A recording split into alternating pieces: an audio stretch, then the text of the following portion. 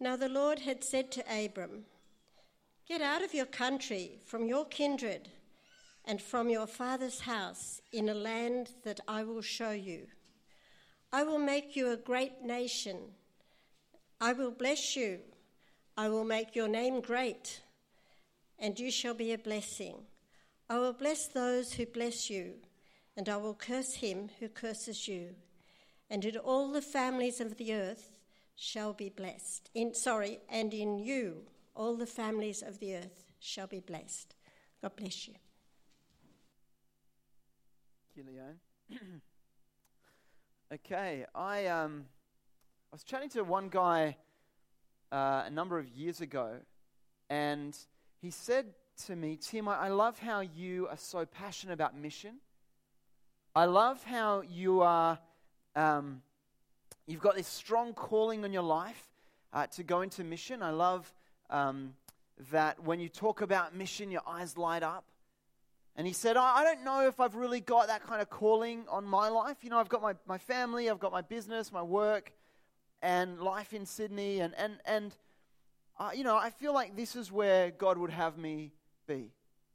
And I wanted to encourage him. I often have people say that sort of thing to me because I've sort of got this passionate calling and things like that. So I said to him, "Mate, you know, you need to know that if you've said to Jesus, 'Jesus, I'm willing to go wherever you want me to go. I'm willing to do whatever you want me to do.'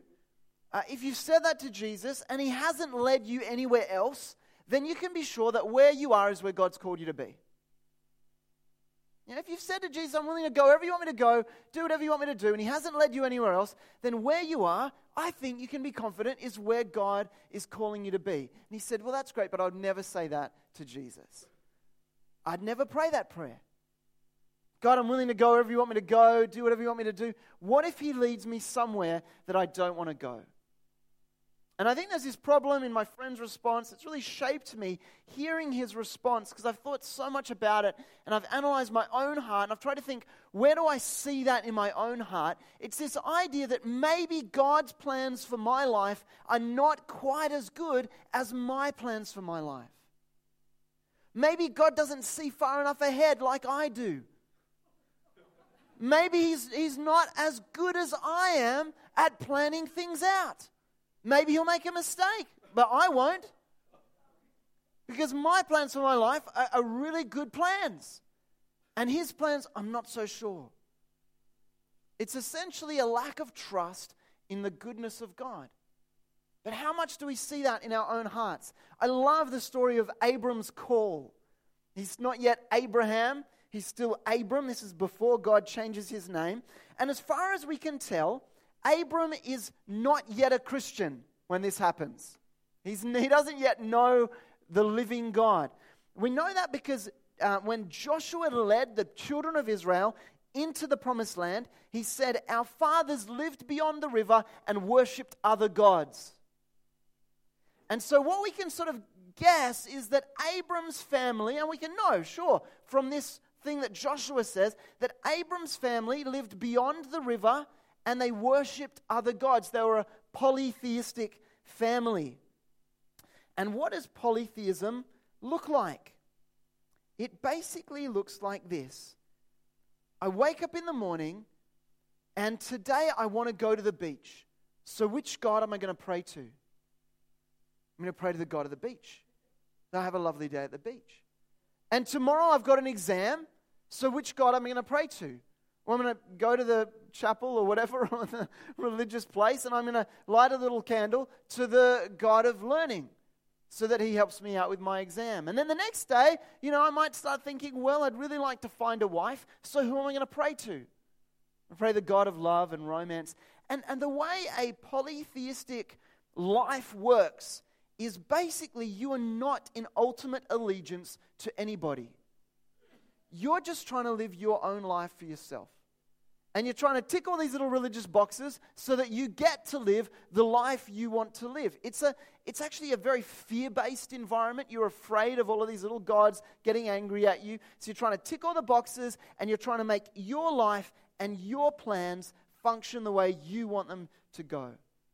And so Abram's growing up in this polytheistic environment and he hears this word from the Lord. Go. leave your country, leave your kindred, leave your father's house, and go to the land that I will show you. Imagine how radical that would have been for Abram. Imagine coming home that day and saying, oh, honey, packing up the suitcases. Where are we going, love? Don't know. I heard a voice. Really? Was it your dad? No. Was it your mum? No. It was God. He told me to go. Well, where did he say go to? I don't know. Just go. And Abram's leaving. Just feel that sense of faith that Abram would need to have in this living God that he doesn't really know very well yet, to be able to leave everything behind and go. What I see is I see three calls in this passage. It's the call of Abram. And the first thing I see is this call to faith in the goodness of God. So Abram actually can't rely on anything else. He has to say, I'm going to trust that God is good and I'm willing to go where God wants me to go. When God first called us to Russia, it was 13 years ago. And I was walking home from the bus stop and I was praying. I was saying, God, what do you want me to do with my life? And I had a picture of a map in my head.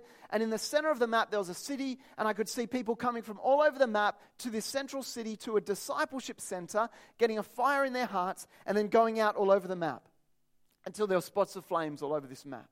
And I was praying, okay, God, you're calling me to be involved in a discipleship center in a central city, center of the map, that's goal is to see revival come to a region. It was radical. This doesn't happen every day. Don't think, wow, Tim's got this, direct line to the White House. No. And then around the same time, my wife Jo, who wasn't yet my wife, we were dating at the time, also praying, also had a vision of a map and saw an X of borders. And eventually looked on a globe and found this big X, where it's Russia, China, and from your perspective, Mongolia, Kazakhstan. And above that X, she saw this city, Novosibirsk, felt drawn to that city, and felt like God whispered into her heart and said, in 10 years, for 10 years. So as we're praying, we're putting these visions together, and we're saying, maybe we're crazy, but maybe it's God speaking to us. And maybe God's actually saying, I'm calling you to go to this city that you've never heard of before, Novosibirsk, which you all pronounced so well a moment ago. I'm calling you to be involved in a discipleship center there. People are going to come from all over the region to this discipleship center, get a fire in their hearts, and then go out all over the region. And I'm calling you to do that in 10 years' time, for 10 years. Now, so what do you do with that? You go, okay, maybe God's speaking to us. Then what does Abram do? Maybe that was God speaking to me. This God I don't even know very well. How do you work out, is this really God's calling on my life? You take a first step. That's the only thing you can do. You start walking in that direction. You say, yes, God. My answer is yes. What is your question? I'm willing to say yes. Jesus, I'm willing to go wherever you want me to go. I'm willing to do whatever you want me to do. It's a call to faith. And I just want to ask you just a gentle question. In your heart, where are you at with that? With the idea of just saying to Jesus, yes. Not my will, but yours be done. Whatever you want, I'll do it. Whatever you want me to do with my finances, yes. Whatever you want me to do with relationships, with my time, yes. Where I live, yes. Where I work, yes. Jesus, my answer is yes. Lead me wherever you want me to go. If you can say that, then it's a sign that actually your heart is really quite open to God. And it's a wonderful thing.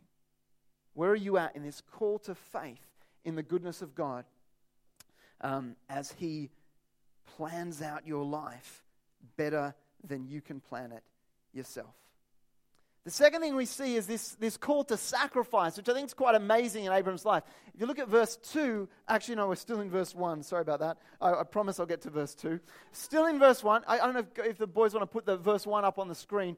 God says to Abram, I'm calling you to go from your country, your people, and your father's household to the land that I'll show you. So there's three things that Abram needs to sacrifice. The first is his country. It's amazing actually how much of a sacrifice it is to leave a place you know and love. Leaving Australia, for me, was actually quite a sacrifice. And I'm not yet even talking about the people or even the language, just the physical place. I remember before we moved to Russia, going out into the Aussie bush. I was the pastor of Yass Baptist Church at that time. Just walking out to the place I used to pray on the edge of town, looking at the gum trees, looking down onto the river. And I was in this moment of just loving Australia. I pulled out my phone, Googled the words of "I love a sunburnt country," and just sat there and read these words, I love a sunburnt country, a land of sweeping plains, of rugged or rugged mountain ranges, droughts and flooded rains. I mean, it's this beautiful poem, and there's so many others. Just this week I was reading Banjo Patterson's The Man from Snowy River, listening to a couple of Slim Dusty songs. Aussie bush poetry, which just talks about the beauty of this landscape that we have. And I was in this place before we left, looking at this stuff and going, I'm leaving this behind. And that's a sacrifice for me. Because physicality, what we know, what we love, it gives us some sense of security and some sense of who we are. If you imagine if you grew up on a farm, and then the day came, the horrible day, when the family needed to sell the farm. It's a sacrifice of your country. And sometimes God calls us to make that sacrifice and to leave behind the physical location that we know and love. But even if He doesn't, what we want in our hearts is to be ready. Even if we're called to stay where we are, just to say, Jesus, the country that I'm going to when I die is better than the country I'm in now. Jesus, your plans for me are better than my plans for me. And I'd be willing to leave behind my country if you called me to go. The second thing is He calls him to leave his people. Now, you just think about this for a second. Abram doesn't have a phone. He doesn't have Skype. There's no video conferencing where he's going. He's actually saying goodbye to people and never to see them again. And that is the vast majority of the people he knows he will never see again. And yet he's willing to go. He's willing to make that sacrifice. What I think I see here is that God's saying to Abram, I'm going to make of you a great nation, but there's got to be a cut from the past. You can't rely on the relationships that you have that make you feel secure, that make you feel like you know who you are. I'm actually sending you off on your own, more or less, into a place where you are going to become a network of relationships, but it's all going to be new. And that's, I think, a lot more scary than leaving your country. It's leaving your relationships. I remember the first time we were moving to Russia, and this is going way back, 2007, and I needed to get on a train in winter in Helsinki, leave Joe and our little Elijah, who's 10 now, our eldest, he was 9 months old then, and just go into St. Petersburg on the train by myself to find an apartment for us. And my Russian was very limited back then. I wasn't fluent like I am now. And I just remember going on this train, and I felt safe as long as it was in Finland because my wife's family's Finnish, and it sort of was a bit like home, more or less. And then we get to the border, and these Russian, soldiers come on with grumpy-looking faces and take my passport. And I just remember feeling, I am on my own, completely alone. And I've said goodbye to all these relationships. Everything I know, everyone I know I've left behind. And I'm going into what God's calling me into. And being able to say to Jesus, I've only got you to rely on. And it was such a thrill. Just looking back on that as it's like one of the emotional highlights of my life. Do you know what I mean? And I'm sure many of you have experienced that. Where you come to a place, it might be a sickness, it might be something's happened in the family, it might be moving somewhere, and you actually come to a place where you say, Jesus, I've only got you to rely on. And because you've only got Jesus to rely on, you do rely on Him more. And you lean on Him heavily, and He comes through. It's a wonderful thing. So there's a sacrifice of country, a sacrifice of people, and there's also the father's household. Now I think, what's the father's household? Well, I imagine that's a financial sacrifice. Because your father's household, that's what Abram would have inherited, is everything that his dad owned. And he's leaving. And it's not like you can say, oh, okay, some Jebusites stole my wallet. I'll call home and get dad to wire me some cash. Back then, that doesn't work. You're making a massive financial sacrifice. It's a step out of financial security into a place of uncertainty, and yet he's trusting in the words of God that God will bless him. And often, when we step out into what God calls us to, there's a sense of financial sacrifice. Even if it's some plan that God has for you that will result in a successful business opportunity or something, it's still this this risk, this big financial risk. And the question that I've got for you and that I ask my own heart is, am I willing to risk all of my finances as well for my faith in God? I'm not saying I have to. Not saying that now's, you have to give everything away or anything like that. But is your heart in a place where you'd be willing to leave behind financial security and step into the purposes of God? If you are, then that's a wonderful thing. So, and that's the life of a missionary as well. When we're back in Australia, we can see our friends, doing well, and God's blessed us as well. God's blessed us so much. And I don't want to be captivated by envy. Even friends of ours who, because we've gone on the missions path and they've gone to, work in business or whatever, you can see that they're doing well financially, and chatting to them, realizing that they're just as captive to looking at the person who's doing even better financially as anyone else. Do you know what I mean? I remember chatting to a guy who was worth millions and millions of dollars. He'd made stacks of money running a big financial corporation. And he said, Tim, it never gets any easier. Even if you got 50 million, you look down the street at the guy who's got 60 million. He said, it never gets easier, which I thought was a really great insight to hear. That actually my responsibility now is to crucify envy in my life. Say, I'm not going to envy people who have more than me. Because even when I have as much as they have, then I just envy the person who's got even more. I actually don't want to live like that. I want to say, Jesus, all my finances are yours as well. And what we see in Abram's life is that God does provide for him and bless him. Okay, so there's a call to faith and trust in the goodness of God. There's a call to sacrifice, and that's what I've experienced in my life, that as I sacrifice what I have and what I trust in for Jesus and step out into his plans for me, that he provides, that he blesses. And that's what we want to move into the next verse. And just so guys, go to verse 2 finally. There's a call to blessing, a call to faith, a call to sacrifice, and a call to blessing. When God says go, when God speaks into your life and says, I want you to go somewhere other than where you are today. And these are the blessings, these promises that God gives to Abram. There are actually a number of them. And it's great to know that God's call is never detached from God's promise. When God calls us, he promises. When God shows us what to do, he also blesses us. And this is what God says to Abram. I will make you into a great nation, and I will bless you. I will make your name great, and you will be a blessing. Verse 3. I will bless those who bless you, and whoever curses you, I will curse, and all peoples on earth will be blessed through you. Just focusing a little bit on those verses. First, he says, I'll make of you a great nation, and I will bless you. I will make your name great, so that you will be a blessing. What does it mean when God's saying, I will bless you, and you will be a blessing? Already in the book of Genesis, we've read about God cursing the earth because of sin. And cursing means frustrating the potential. That's what a curse is. When God blesses, he fills people with potential to fulfill their purpose. So he blessed Adam and Eve to go and be fruitful and multiply. It's this filling with strength and potential to fulfill your purpose. But then God has cursed the earth, and so that there's a frustration across the whole earth. And we've all experienced that today. When we woke up this morning, I don't know if any of you just sort of leapt out of bed with no pain in your body and said, I feel so alive, and looked at your bank account and it was full of cash, and then, ate some food and it tasted as the best food you've ever had. We didn't experience that because our lives are frustrated on this earth by the curse of sin.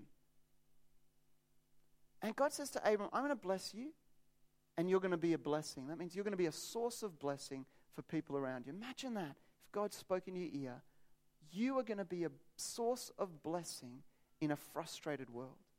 And that's what we are as a church. We are a source of spiritual blessing to people. As people who are thirsty for spiritual nourishment come, and they see what we've got, and they come and taste and see that the Lord is good, that God actually blesses people through us. It's an amazing promise. It's a promise of fruitfulness. And God says also to Abram, I'm also going to protect you. If anyone speaks well of you, if anyone blesses you, I'm going to bless them. But if anyone curses you, I'm going to curse them. It's an amazing promise. Because whenever I think about, some big step I've got to make for God, I'm often worried about what people are going to think of me, worried about what people are going to say about me. And then this idea that, hang on a second, God's promising to bless people who bless me. And if anyone curses me, he's going to curse them. This promise of protection for Abram is incredible. The idea, actually, I love the word. Jump to verse 3, boys. I love the word there. Whoever curses you, I will curse. I looked it up in the original Hebrew, and there are actually two different words in the original Hebrew. The first word, curse, it means to make insignificant, to treat lightly. If anyone treats you lightly or insignificantly, God says to Abram, I'm actually going to frustrate their lives. Because all of us fear that. Everyone knows what it feels like to walk into a room and feel insignificant.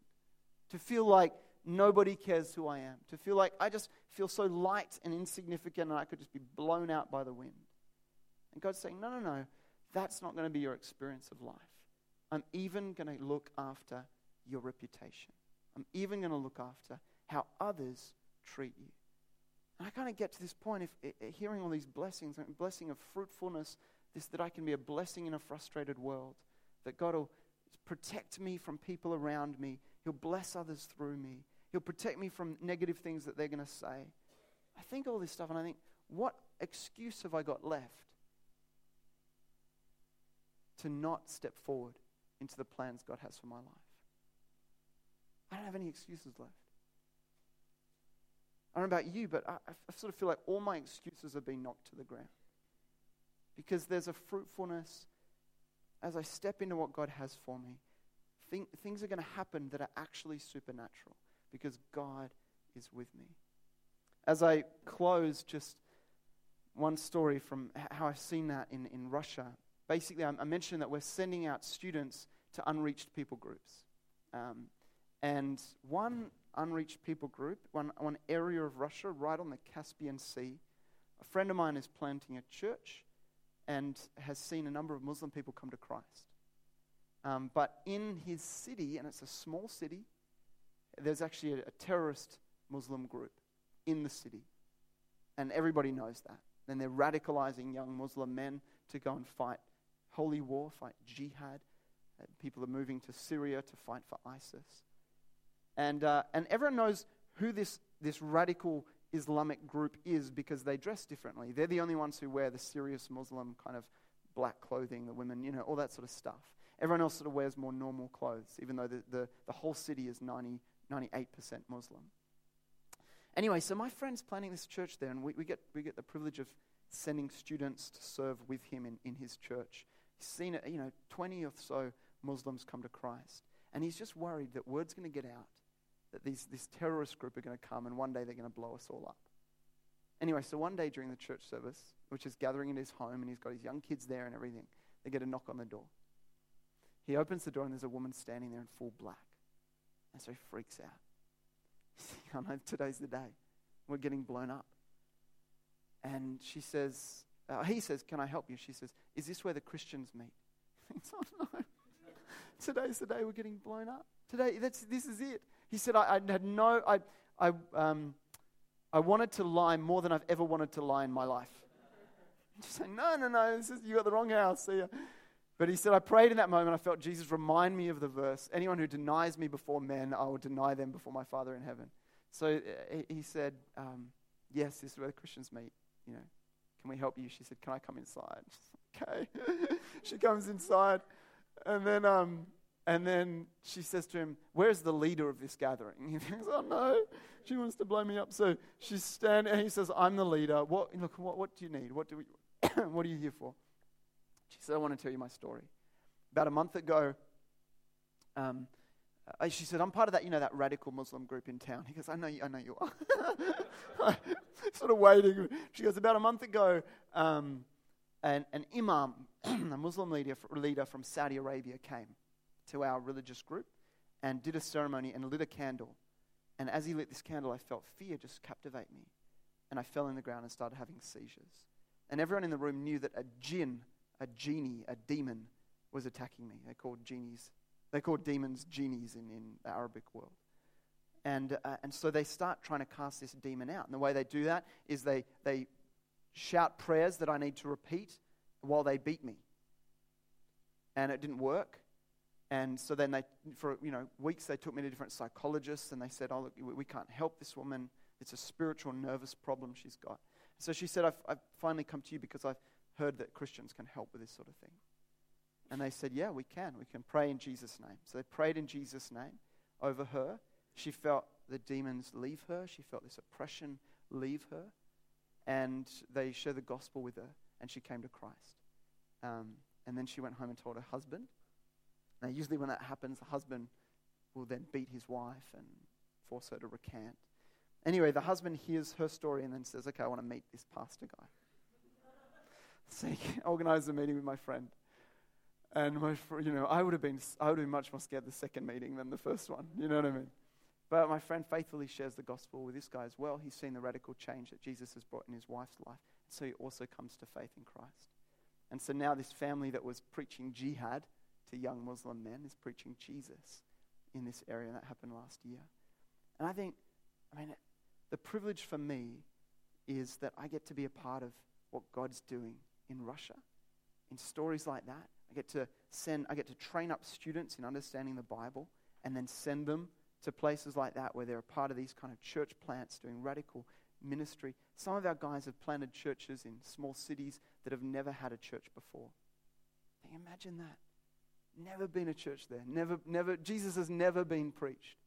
And now there's a group of 10, 12 people gathering in this city in Siberia or over there in the Caucasus region. I think, wow, what a privilege. And as I've stepped out into God's plan in my life, I feel alive. I feel like there's a privilege of being a part of what God's doing in another country. I feel like I'd rather be nowhere else.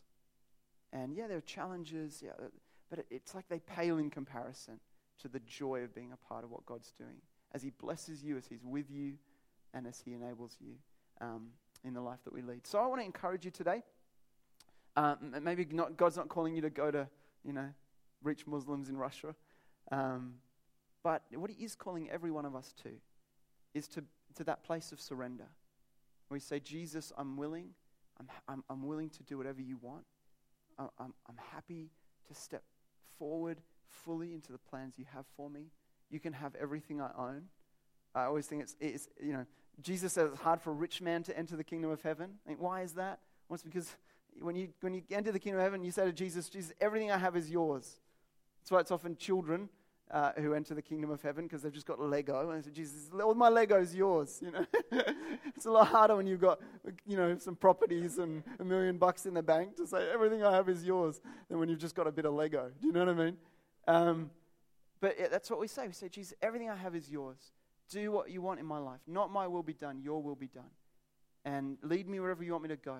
And I just want to encourage you that the release and the freedom you'll experience emotionally even as you pray that prayer is worth it. So why don't we pray now? Father, we want to thank you for what you're doing across the world. We want to thank you, Lord Jesus, that you're a faithful God, that you love us, that you love your people. We want to thank you, Father, for this church in Corowa. It's a faithful church, Father. They sing loud. They love you. They love each other. It's wonderful to see. And Father, I pray you'd bless Corowa Baptist. I pray you'd bless Dave and his family and the team here. God, I pray that you'd do your will in this church. And Father, for us as individuals, we do want to say to you, God, that your will is better than our will. Your plans are better than our plans. And so, Lord Jesus, we want to say yes. We want to say, Lord, do what you want in our lives. We know that you're better at planning out our lives than we are. So, Father, use us for what you want to do in this world. Use our resources, use our gifts, our talents, our time, our energy. Lord Jesus, we want to live this life for you. We know that you died for us so that we might live for you. And so, Jesus, would you work in us, in our hearts, in Jesus' name. Amen. Thanks, guys.